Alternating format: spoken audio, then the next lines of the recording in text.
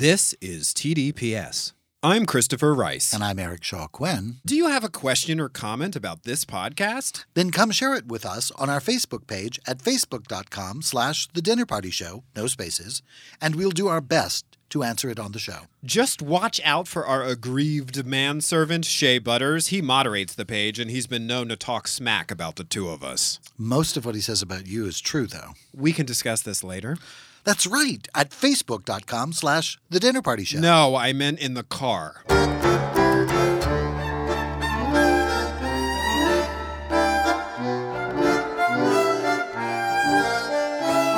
Hi, I'm Christopher Rice. And I'm Eric Shaw Quinn. And you're listening to TDPS Presents Christopher. And Eric. Once again, we have nailed our intro after the disaster that was last week. Last week. Oh, my God. I just thought you were going to come to pieces. But there was heavy Oreo influence at that time. There was an Oreo infestation in my gut. I think very much so. Yes, and surging glucose levels. I have purged all the Oreos in a totally organic and non-self-destructive way before the recording of this podcast, so we can all rest much easier. And Eric Shaw Quinn, we are introducing something entirely new on the podcast this week. Isn't this exciting? Da da da da da da da. Absolutely, and that is the music that pops into my head whenever I think of, what the hell are we calling it? We had 5 different names for it before we finally decided on one. And Grandpa can't remember any of them. And Grandpa, which one of us is Grandpa now? That would be I Grandpa? Christopher Rice. I'm Grandpa. I can't remember stuff. I'm my the back older hurts. One, but you can't even remember whether or not you're Grandpa. So that's what makes you Grandpa. Grandpa. Yes, it's true crime movie time. True crime movie time. That's it. That's not that. We had a much longer one that didn't quite work. So it's Christopher and Eric's true crime movie time. And what that means is that, similar to Christopher and Eric's True Crime TV Club, we are going to serve up a movie that is based on a real-life crime. And this week, we are serving up... Crime. It has 4 syllables in it. Rhyme. I practiced that all week long. Crime. King Cobra is what we were serving up this week. If you don't know anything about this movie, it is based on the real-life murder of a gentleman named Brian Kochis, whose name is not actually used in the film, as we'll get into. They call his character Steven for reasons that are not entirely clear to me.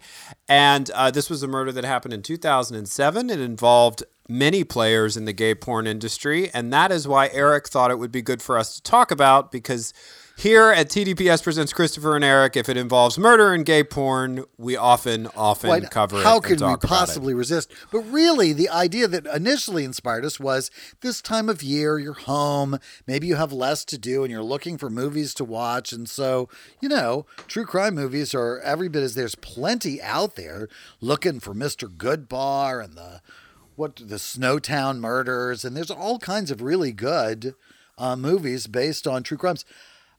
And this one just was one I hadn't seen before. Plus, it was so salacious. We do try and bring you the trashiest and most salacious fare here at TDPS Presents Christopher and Eric. And I think this really, you'd be hard pressed to come up with something trashier than this particular true crime. Yeah, and the question of whether or not it was trashy enough to do service to the actual story is one that we can get into. I have done a little bit of research on the actual case that inspired it, and once we get through a kind of recap of the movie, which I really think Eric should lead because it was his first time seeing it. It was my second time watching. Cobra Deep Dive with Christopher Rice. King Cobra Deep Dive. Now, the usual disclaimers I think we're going to give now. We give Pat Morita does not appear anywhere in this film. There's that one.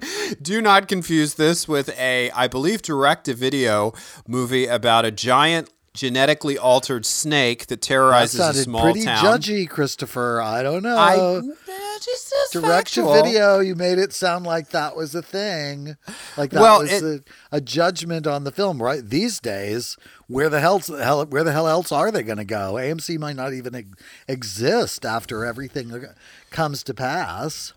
Well, I will tell you that after so many times of Googling the movie we're going to discuss today and ending up on something having to do with a page for the King Cobra Snake movie, I finally read the Wikipedia entry for it, and I discovered that it was meant to beat Anaconda to the theaters, and it didn't. And the filmmakers believed that this hurt its chances to be the great big box office snake movie that we would all be talking about. Was for years. Anaconda a great big box office snake movie? Anaconda was a hit. Anaconda was a big box office hit. Was the it? first one.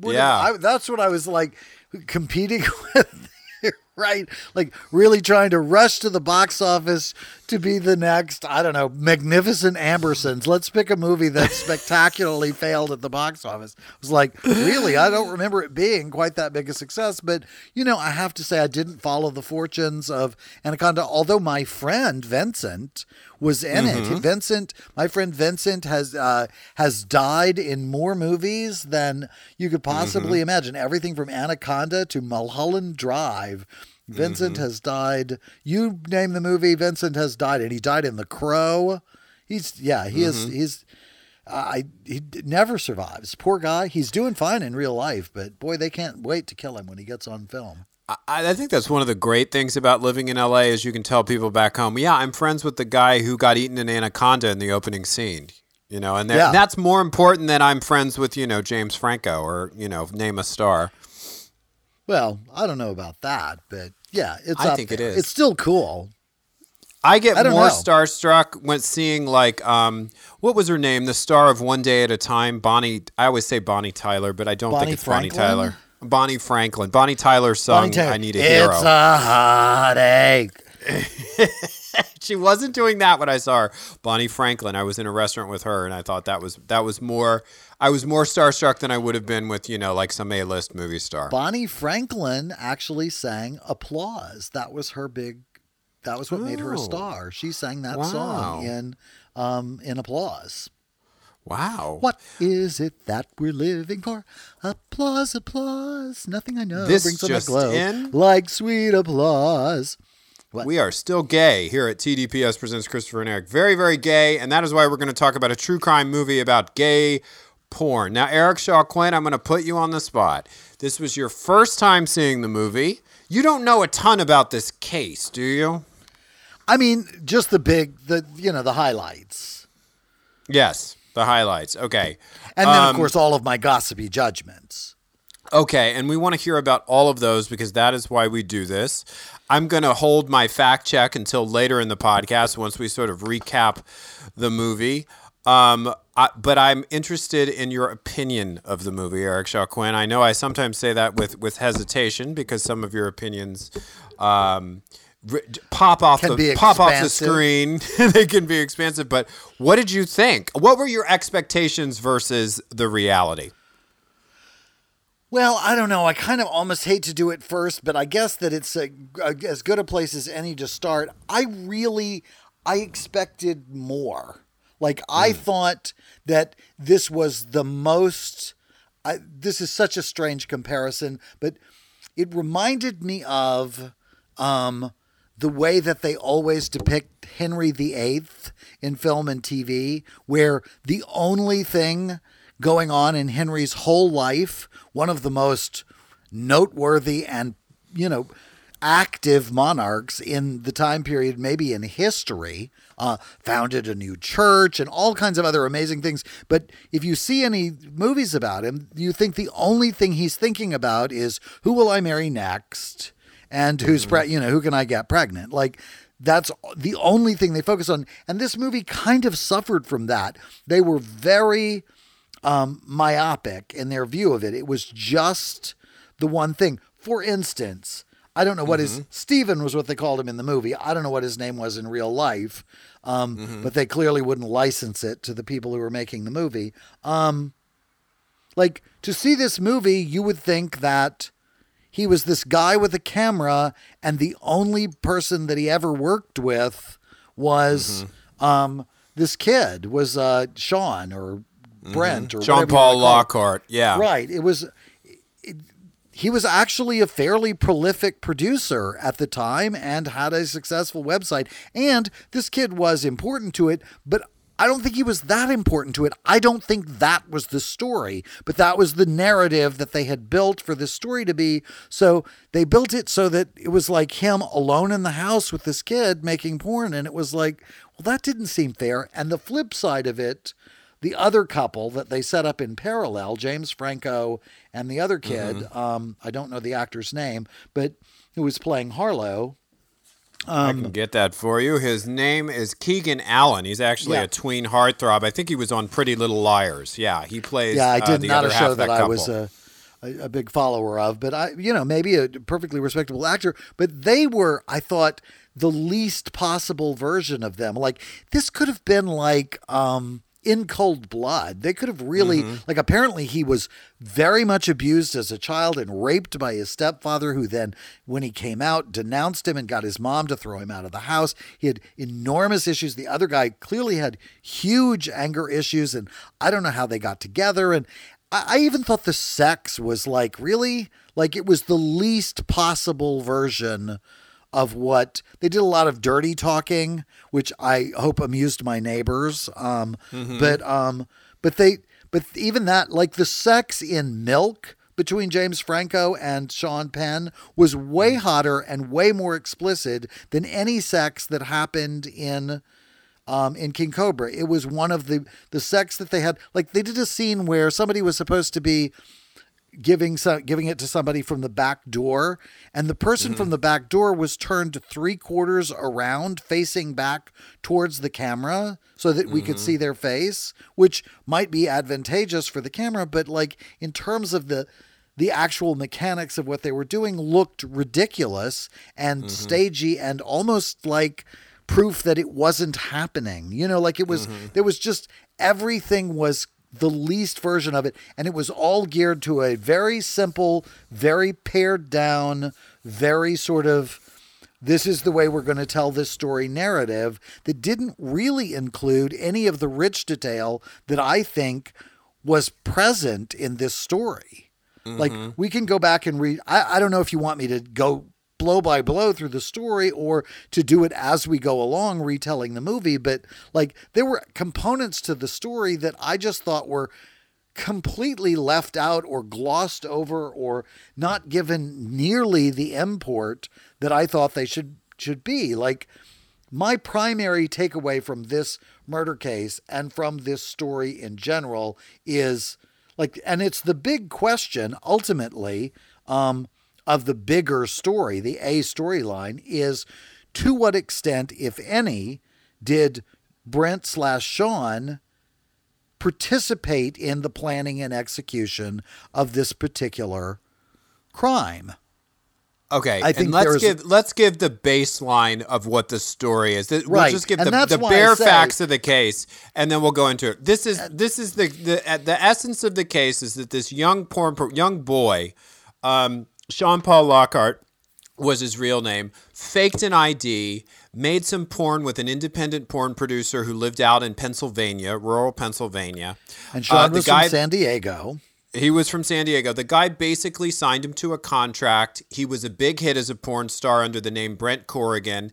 They had a falling out, and I'm doing the fast version, and then we'll flesh it out. That's fine. They had a falling out. He wanted to use his name and to go on and make other porn movies. Sean did. Sean wouldn't let him. Simultaneously, this couple, these escorts and porn producers, became obsessed with Sean and thought if they could just make a movie with Sean, they would be able to bail themselves out of debt. And they have a meeting with him, but Sean makes it clear to them, I can't use my name Brent Corrigan, which is going to be the real moneymaker. And they basically say, we have a way to take care of this guy, this other porn producer. And there's still to this day dispute about how explicitly they said they were going to take care of the guy. The guy ends up murdered, horribly murdered, stabbed repeatedly by one member of this couple. And Sean allegedly realizes that they did it because of him. He agrees to wear a wire, and they confess to the crime, and they eventually go down for it. That's the real thumbnail version of the facts of the case, which are, in some sense, depicted in the movie. So now we can sort of go into how the movie does it. Brian trademarked Brent's stage name, Brent Corrigan, which, so my attitude was, well, why not just appear as Brett Carrigan and which is what I thought his name was half the time when he was actually still young enough to be in this business. So, you know what I mean? Like, I don't know how distinctive it was. The thing that stuck out to me, the thing that sticks out to me about the story is a lot of this depends on who you view Brent/Sean to be. And this is a kid who has a lot of suspicious circumstances around how he arrived in this story. And I think how you look at it changes the nature of the story.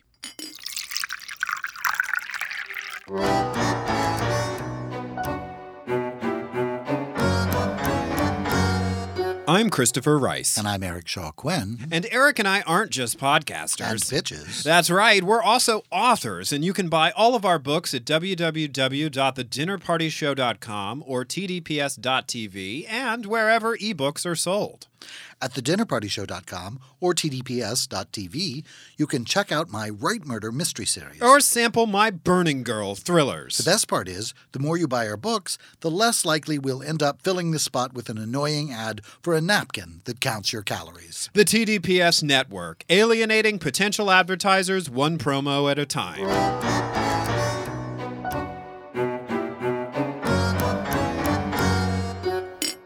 Brent is either a naive innocent who's being taken advantage of by this evil porn producer, which is kind of the storyline they went with, or he is a calculating young man who does a series of really manipulative and clearly well thought out things in order to engineer his own arrival on the scene, career, and exploitation and success as a porn performer. He tells his mother, who he's living with, he's got a crap job at, I don't know, Abercrombie & Fitch or The Gap or somewhere, making $7 an hour. He tells his mom he's gotten a summer internship for a filmmaker. He wants to be a filmmaker, and he gets her to sign a faked out release form for him to go because he's underage. He creates a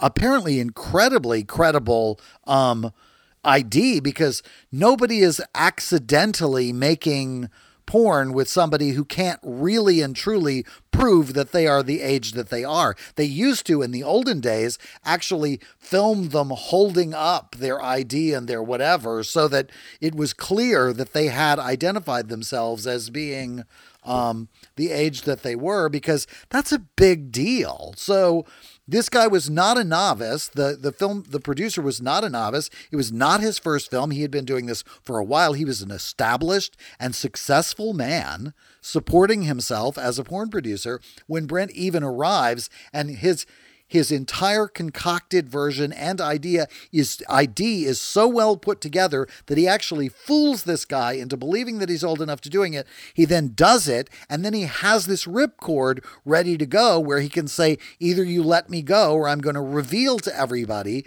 that I was underage. By this time, the Tracy Lords thing had already happened, so he knew let me it was just jump in. Don't skip over recover. one step. He said, pay me more first. He wanted to be paid more. And then when he wouldn't pay him more per video, then he said, you have to let me go. And he pulls the ripcord. Well, that's what they said in the movie. Mm-hmm. That they said, that is what happened. And yes, in the movie, the guy is so stupid that he goes out after making all of this money off of Brent, who has made him this super successful producer, even though we never see any sign of him ever working on any films or doing anything at all. He goes out and buys a Maserati.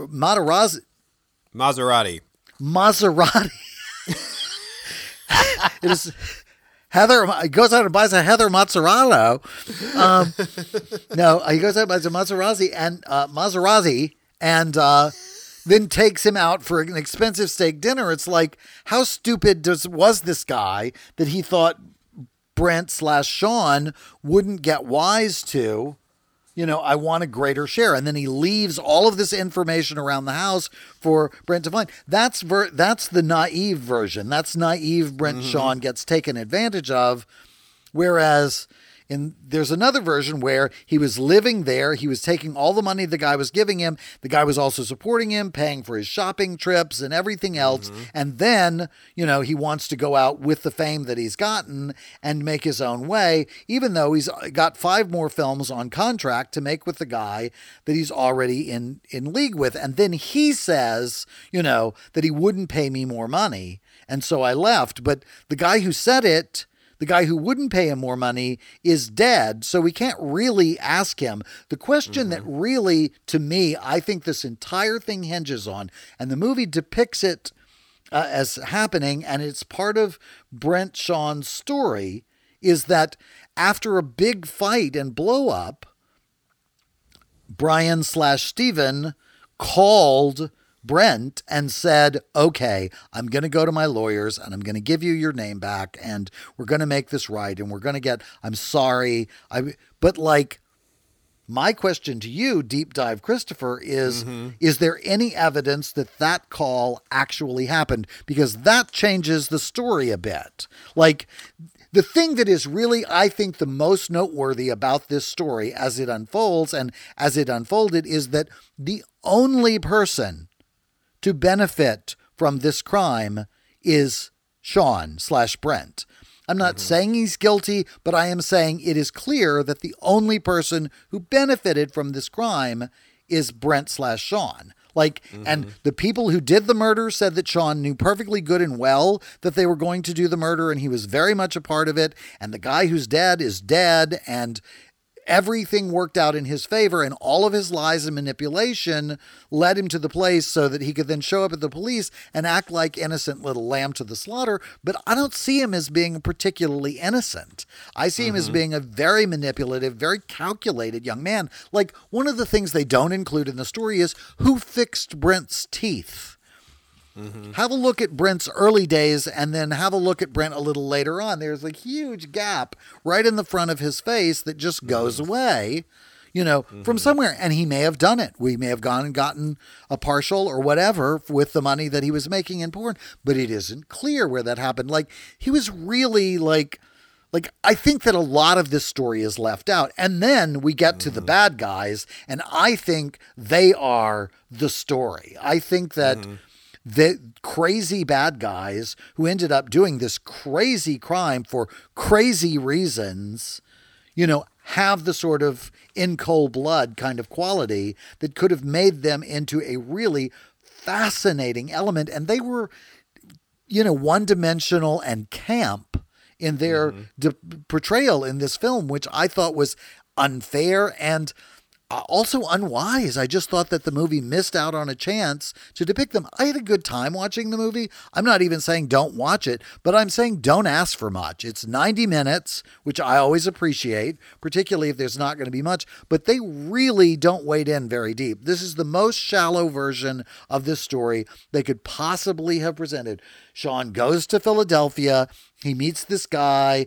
They make a bunch of money. The guy makes a bunch of money, but refuses to give any to Sean. When Sean asks for his fair share, evil guy throws Sean out on the street, totally exposing himself to all kinds of, it destroys the man's life when he throws Sean out. Sean destroys the man's life when he throws Sean out, or when Sean leaves and the guy won't let him go out of his contract. And then he prevents him from working, and everybody in the porn industry is united in their absolute refusal to work with him and inability to use a different name. None of which is true. None of which no porn star ever uses multiple names. I can think of 5 off the top of my head without even trying. Yeah. And then he goes back home and he has this meeting with these people who offer to, and he says, well, the worst as it got in the movie is, well, put your money where your mouth is, which could totally be misinterpreted to mean they're going to sue him for the right for him to use his own name.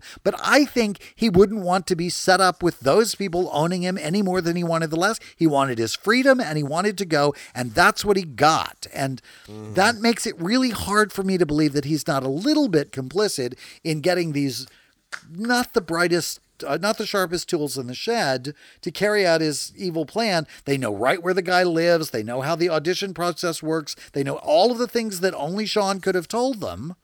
in order to very easily just walk right into the guy's life and cut his head off, stab him 100 times or whatever. So I think there's a lot that this story doesn't get to.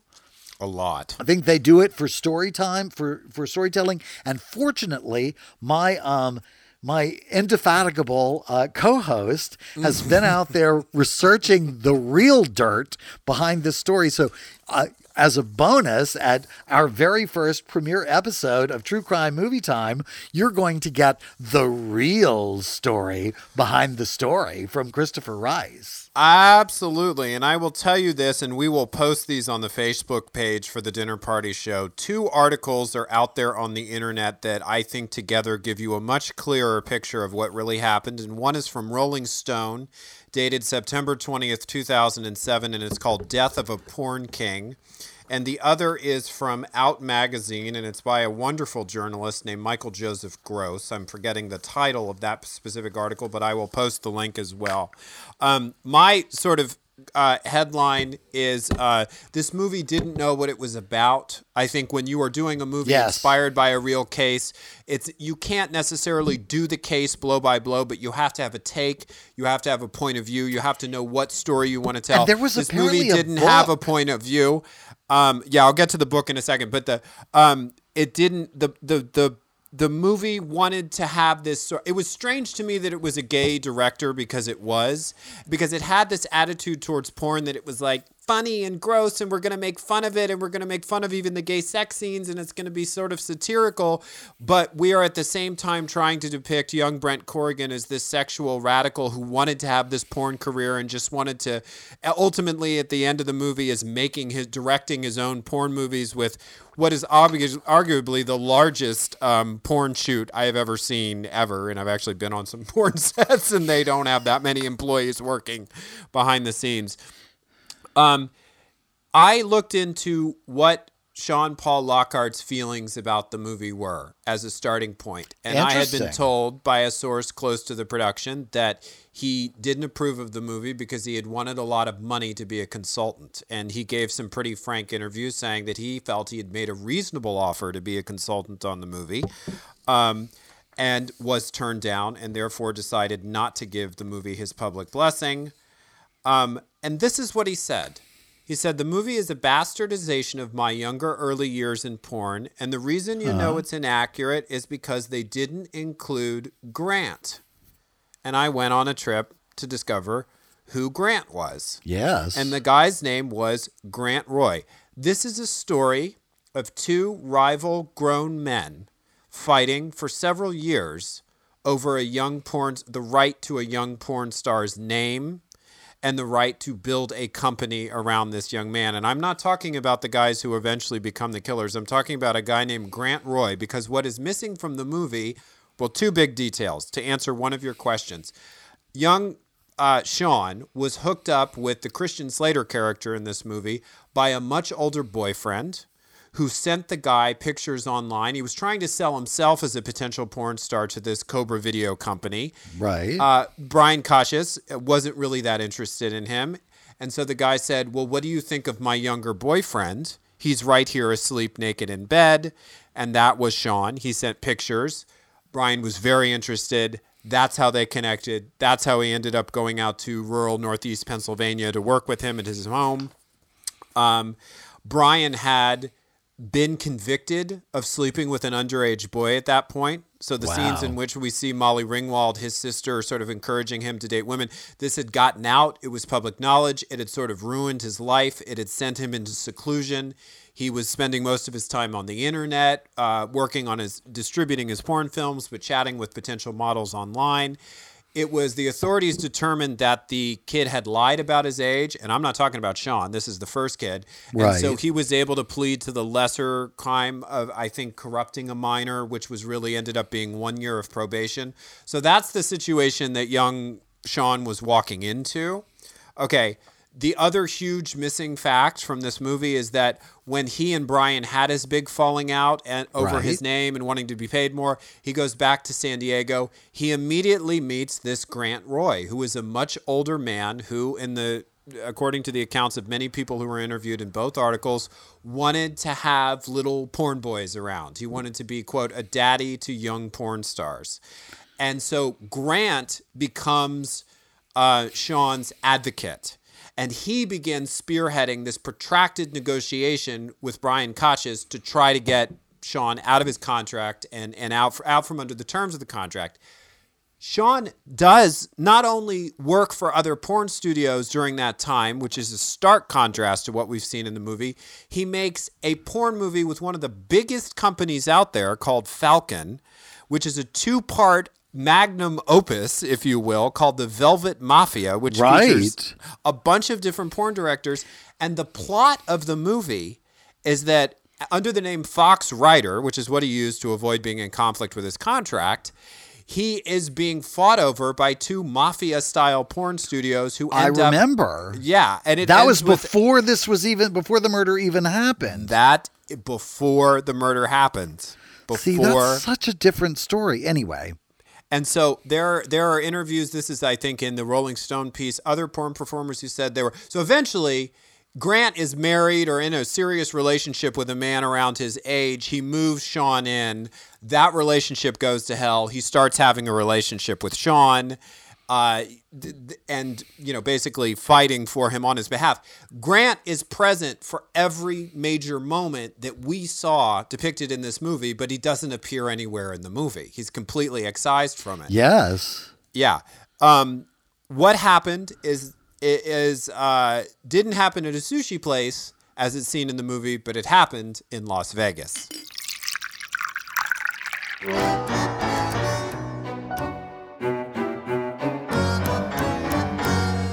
I'm Christopher Rice. And I'm Eric Shaw Quinn. Do you have a question or comment about this podcast? Then come share it with us on our Facebook page at facebook.com/The Dinner Party Show, no spaces, and we'll do our best to answer it on the show. Just watch out for our aggrieved manservant, Shea Butters. He moderates the page, and he's been known to talk smack about the 2 of us. Most of what he says about you is true, though. We can discuss this later.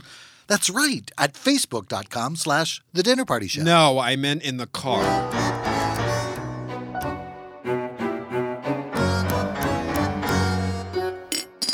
So the meeting that we saw depicted in the film, which may or may not have sealed the Christian Slater character's fate, whose real name was Brian Koches, but in the movie he's called Steven. Okay?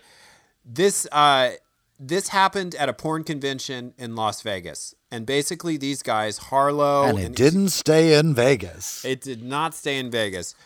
At this point, Grant Roy, this older boyfriend of Sean's, is trying to get Brent out of his contract, and they're actually making some level of progress. Like they're coming to some sort of negotiation. He has continued to work for other porn studios, so that part of the movie, as we said, was not accurate.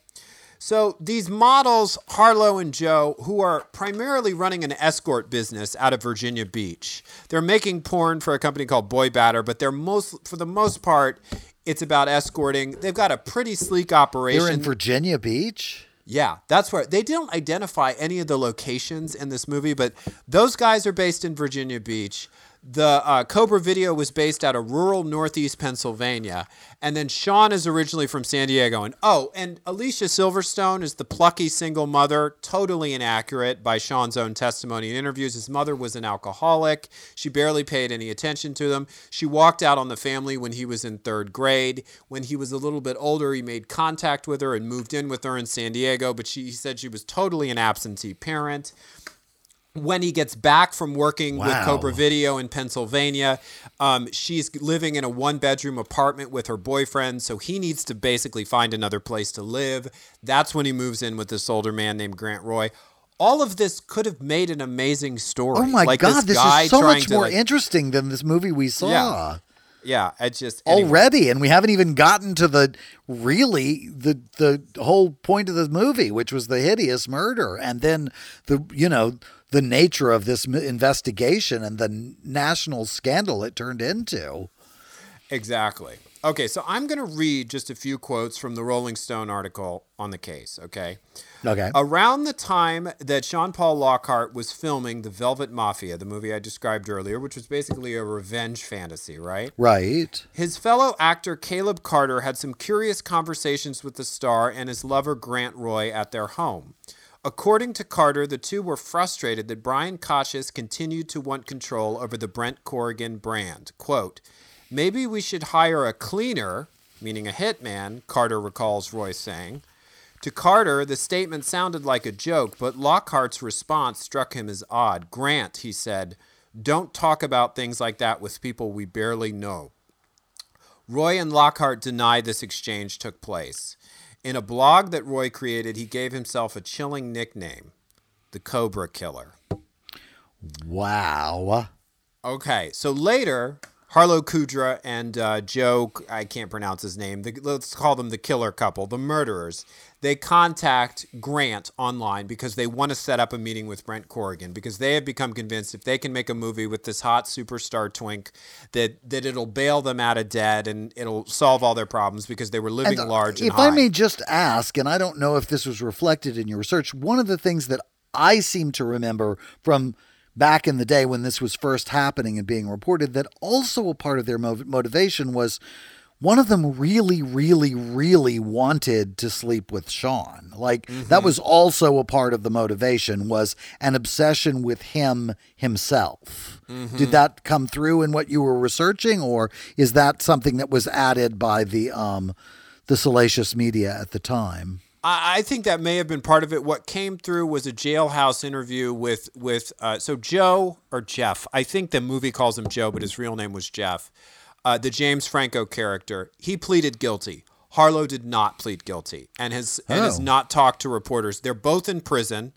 They both went down for it, but Jeff has since confessed to orchestrating the murder, and he has basically said lots of sections of the movie about us are accurate. Things that we said are accurate. What isn't accurate is that we were driven specifically by a financial motive. We just wanted more. That's what he said. We just wanted more and more and more. And I think that can mean we also wanted to have sex with this kid, or we thought he was a star. We wanted to soak up his star power, have sex with him on camera. Okay. So they get in touch with Grant Roy. They all agree to meet at this porn conference in Vegas. There's a lot of drinking going on. They're way drunker than they are depicted as being in the movie. Right. They want to work with him, and basically what they say, whatever reservations Lockhart and Roy had, everyone at the table knew there was a major impediment to any deal, and that was Brian Kochiss. As long as Cobra had Lockhart tied up in court, the star could not film under the name Brent Corrigan. For both Lockhart and Kudra, their fame and future livelihood seemed to hang on a single middle-aged man back in Pennsylvania. So Kudra made a proposal that struck both Lockhart and Roy as strange. What if Brian left the country, he asked. What if he went to Canada? Lockhart, drunk on the wine being served with every course, missed the implication of the questions. Cautious, he replied, would only come back. So Jeff Koreckis drove home the point. Caldra, he said, these last names are so hard to pronounce, I'm sorry, knows someone who would do anything for him. Roy, that's Grant Roy, understood exactly what was being suggested. We don't need Kochiss to leave the country, he said, changing the subject. When dinner ended, Lockhart stumbled back to his hotel room and passed out. Neither he nor Roy called the police. Within days, their lawsuit with Brian Kochiss was settled, which may answer your question about whether or not that phone call happened. I don't know if that phone call happened, but the lawsuit was settled. But there was actually reconciliation legally between the two. Brent Corrigan, exactly, was now a free agent, but that's something that Harlow Kudra and Joe Koreckis, his name was Joe, apparently never knew. And they proceeded with the murder. And the murder did unfold Did the third person described. do the murder that they were referring to, or was it just the two of them? It was just the two of them. There was never any claim brought against the third person. There was never any case that said there was a third person. So their claim at the Vegas dinner that they knew a person who would do anything for Harlow was just drunk talk at the table. They actually did it. And what were the specifics of the crime pretty much what was depicted Absolutely. in the movie. He went into Stabbed- pretending to audition Yes. and then killed the guy, and then they cleaned him up and disposed of the body or whatever they did. And- with it. and there Oh, was set a- the house on fire. Yeah, set the house on fire, which is I don't know if they had the budget to depict that, but it was quite a fire. I mean, it was really hot fire that they started in the house. And yes, so many stab wounds, he was almost decapitated. Really vicious murder, close to what was And depicted in the film. had Harlow come from that sort of abused background? Was that information also not? If Harlow's not talking, it's difficult to say if that was really the case. But that was to me an interesting component of the story. If Brian/Stephen became sort of a proxy for Harlow's anger and resentment towards an abusive stepfather or whatever, older figure in his young life. Here's my supposition. What is a matter of public record? Okay, so the hot tub scene in the movie where Sean goes over to their house wearing a wire, or they lead you to believe that his cell phone is acting as a recording device. What really happened, again, Grant Roy was present. There were 2 meetings. They were wired up. They happened in La Jolla. I don't know why all gay murdery stories have some La Jolla connection. Andrew Cunanan lived in La Jolla for years. It's a Tony suburb of San Diego. Certainly, it happened with you. You're as guilty as anybody. I know. That book that's dedicated to me, I might add. Yes, takes absolutely. place in La Jolla. Although you did change the name of La Jolla to I did. Cathedral Beach, didn't you? Cathedral Beach, I did. Absolutely. It's in 2 different books, Moonlit Earth and Blind Fall. And I think it came to my attention because of reading about Andrew Cunanan and the time that he spent there. I mean, it's a very wealthy suburb. So if somebody's chasing gold, they're going to... And San Diego used to be a really big center of gay porn. I don't know if it is so much anymore. I think condom laws and taxes have driven a lot of studios to Vegas. Las Vegas, yeah. At any rate, they met with them in a restaurant where they basically confessed to having done the murder, and then they went with them to Black's Beach where they again confessed. And there's a direct Where do you quote. wear a wire on Black's Beach? I know, and I don't know if they were. I'll have to check again. I don't know if they were For those wired up. listeners, for those of you who don't know, Black's Beach is a well-known, I don't want to say notorious, but a well-known nude beach just Yes. north of San Diego, yes? Yeah, if you have seen gay porn, you have seen Black's Beach because they shoot a lot of like opening scenes down there. But like Sean Cody does a lot of scenes of them running around in the surf down there. Naked people running through the surf because you can. Yeah. Direct quote from Harlow, which was reported to these journalists, was, "When I was committing the murder, it felt like I was getting revenge." That's really, I think, the extent of the quote that we are aware of, and I think the filmmakers might have filled in what that revenge was about. I mean, in the moment, he Right. could have been talking about all the clients he had contempt for, or I don't know what. Yeah. We need a minute for the escort operation they were running in Virginia was incredibly elaborate. They had a house where they brought them. They had a jacuzzi. The jacuzzi that we see them in, all of that was for clients. They were bringing in local clients. And apparently the website was so popular that if you searched for Virginia Beach or Norfolk, I think it was, their website came up. It was one of the top results. And the Chamber of Commerce got pissed off and actually got in touch with them and said, "Can we work with you to make sure your escort service is not being ranked at the top of our searches for anyway." Well, they must have really cleaned up Norfolk. It used to be the stinkiest place on earth. They had a huge paper mill, and it was like you would have to roll up the windows as you drove through Norfolk because it was so smelly outside, or you'd throw up from the stench of it. I can't imagine having a hot tub in Norfolk and having anybody want to go sit in it. Cue the angry emails from our Norfolk listeners. Yeah, but sorry, Norfolk. And maybe Norfolk has cleaned it up. I don't remember. I just remember when I went to a competition. I don't know if it was in D.C. I can't even remember where we were going, but we were driving somewhere and we drove through Norfolk. We had the windows open on the bus and we had to close them, and everybody was like gagging. It smelled so bad. But paper mills, as Paper my mills family stink. is a paper mill family, and they used to say, my Aunt Hope used to say, smells like money. That's a positive affirmation if But I it ever smelled heard one. horrible. Absolutely. Well, their whole business was military based, right? And that's what was Norfolk and Virginia Beach is they were using very military much. escorts, and they were themselves former military, and so it was all sort of like this circle.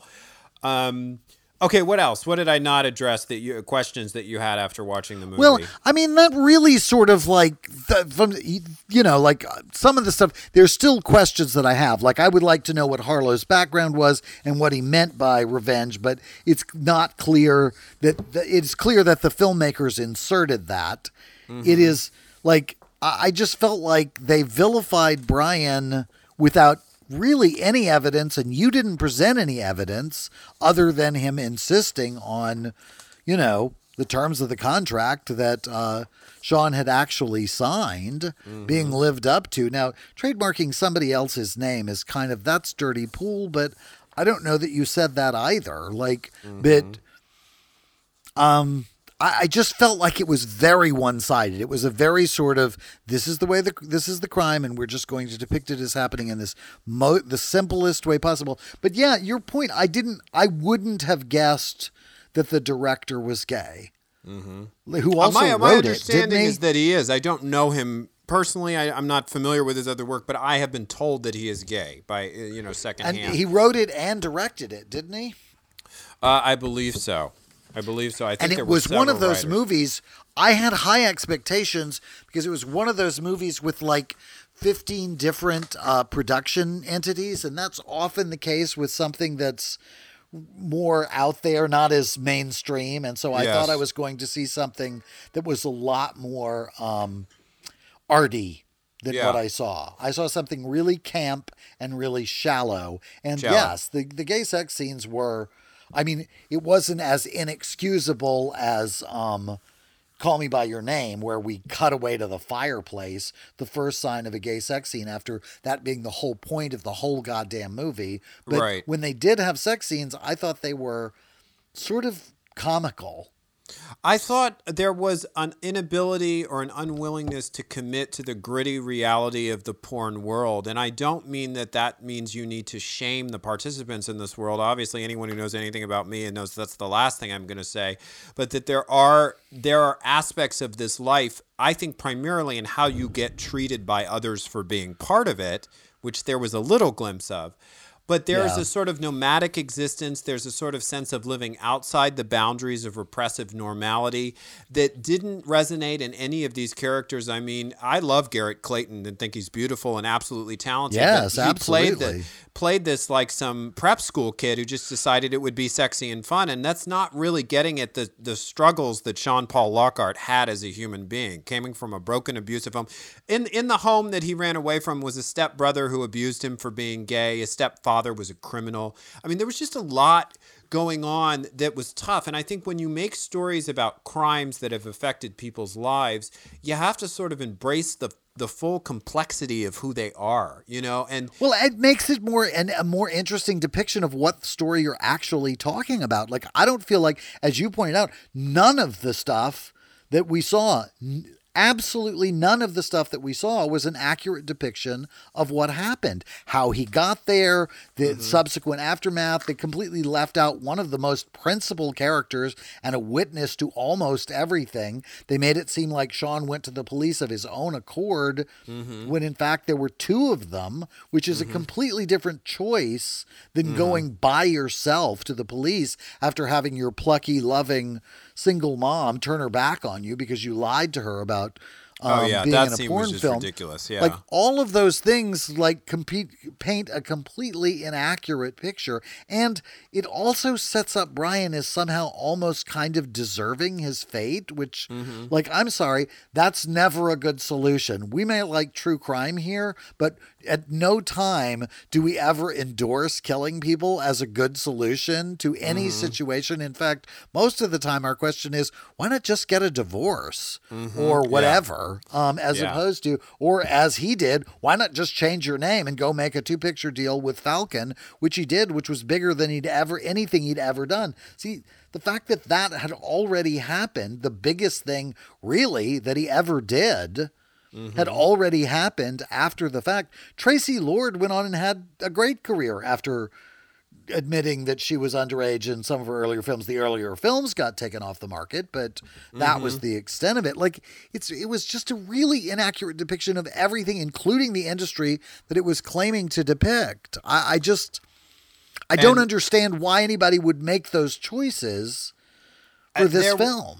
There was... Yeah, I thought a misguided agenda to depict Brett or Sean as just this guy who wanted to make great porn and everybody stood in his way. And the story was really more complicated than that. I want to say this too, and this was obviously... That last shot was, I think, indicative of the whole film when he asked for him for a touch-up on his ass. Yeah. And, see, that was the tone. It's like, porn is so weird. And it was like, you're not committed to this. Like, you're not committed to actually exploring what this world is about for the people who are actually in it. It is based on a book, as you mentioned earlier. And the thing that offended me more than anything was that the credit for the book... It's a protracted opening title sequence with a lot of different names, but the credit for the source material is the first title card in the end credits. And that's what happens when your agent lets you get screwed. I'm sorry, but that should never happen if you're basing your movie on source material. The book is called Cobra Killer. It's by Andrew E. Stoner and Peter A. Conway. And it should have been given better attribution than the first title card in the end credits. They may have asked that it be removed if they saw this film. Like, I don't think so. I did some research. The thing that, like, if it had opened that this was a Warner Brothers picture and then it was the movie that I saw, I would be like, yeah, I get it.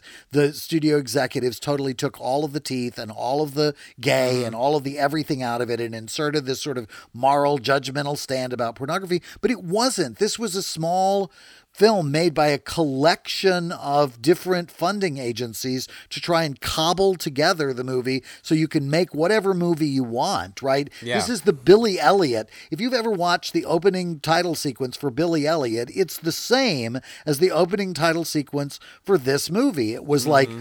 it gets laughable. They keep showing you another production company and another production company and another production company and another production company because it takes that when you don't have big giant studio funding to put together enough to make a big, full-sized big tentpole film. And they didn't. They didn't have to make this movie. They could have made the little art house film that was about the topics that it says it was about, and they didn't make it. So, if you're looking for some campy kind of silly fun that has no basis in reality, well, this is a fine little movie to watch, and it's also sort of titillating and ha. But if you're looking for a true crime depiction of a true crime, I don't see that there's, based on your research and my own reaction to the film, I don't think there's any resemblance to the true crime here. And there is arguably that this real world scandal made Brent Corrigan one of the most famous gay porn stars in the world. And by his own testimony, if you're looking for his story, this ain't it either. You're not going to get it out of this movie. I think that the log line for this movie is simple. James Franco plays a gay porn star. That was really, they thought that was enough to sell it. And I'm speculating, but I don't know how much Franco said the script needs to be this and the script needs to be that, and we need to go this way. When you have a star of that caliber, I would be surprised he wouldn't have seen that it was a better script than that. I'm surprised that he would have made this movie. Like, as I said, if you want to see James Franco play a gay character, frankly and honestly and pretty sexily, watch Milk. His character in Milk is way better and way more honest. He is a much better actor than this and much less inhibited than this. His portrayal of gay characters and even gay sex is a lot more frankly done in a lot of other movies. So it was a surprise all round to me. I was disappointed with this, I have to say. Well, for our next, what are we calling it? Big crime, true crime TV? No, it's not. I'm going to have to write it on the wall. The big screen crime scene? No. What are we calling this special series? This is True Crime Movie Time. True Crime Movie Time. You're going to have to get a poster in your office until such time as we get into the theater. Like, next week is True Crime. Yeah, I got all that part. I'm saying that maybe for the next True Crime Movie Time, we will pick a movie that is less disappointing and hopefully does, Well, I mean, I think that's always the risk with this or with True Crime TV Club. Like, sometimes we love it and sometimes we hate it, but sometimes when we hate it, it's even more fun. That's true. But I also believe, as you often say about movies that are based on real life, if you are acquiring literary properties and then changing them so severely they're unrecognizable from the source material, why bother? Just go make your own movie. Yeah, like just if you're just going to make something up, just make something up. Okay. Yeah, I agree with you. So next week, True Crime TV Club is back. And as always, we give you the disclaimers that you are not at all required to watch the episode we'll be discussing because it's our job to serve it up for you as if you have seen it already. And spoil the shit out of it. Absolutely. Spoiled right and left. It will be a Christmas-themed episode of Christopher and Eric's True Crime TV Club, and we will be serving up Season 1, Episode 3 of Homicide for the Holidays. And the title of the episode is Santa Claus is Coming to Kill. So a cheerful Christmas celebration to wrap up a really light and lovely choice. 2020, wrapping up with Santa Claus is Coming to Kill. All right. So you better watch out. Absolutely. Until then and every day after, I'm Christopher Rice. And I'm Eric Shaw Quinn. And you've been listening to TDPS Presents Christopher. And Eric. Ho, ho, ho.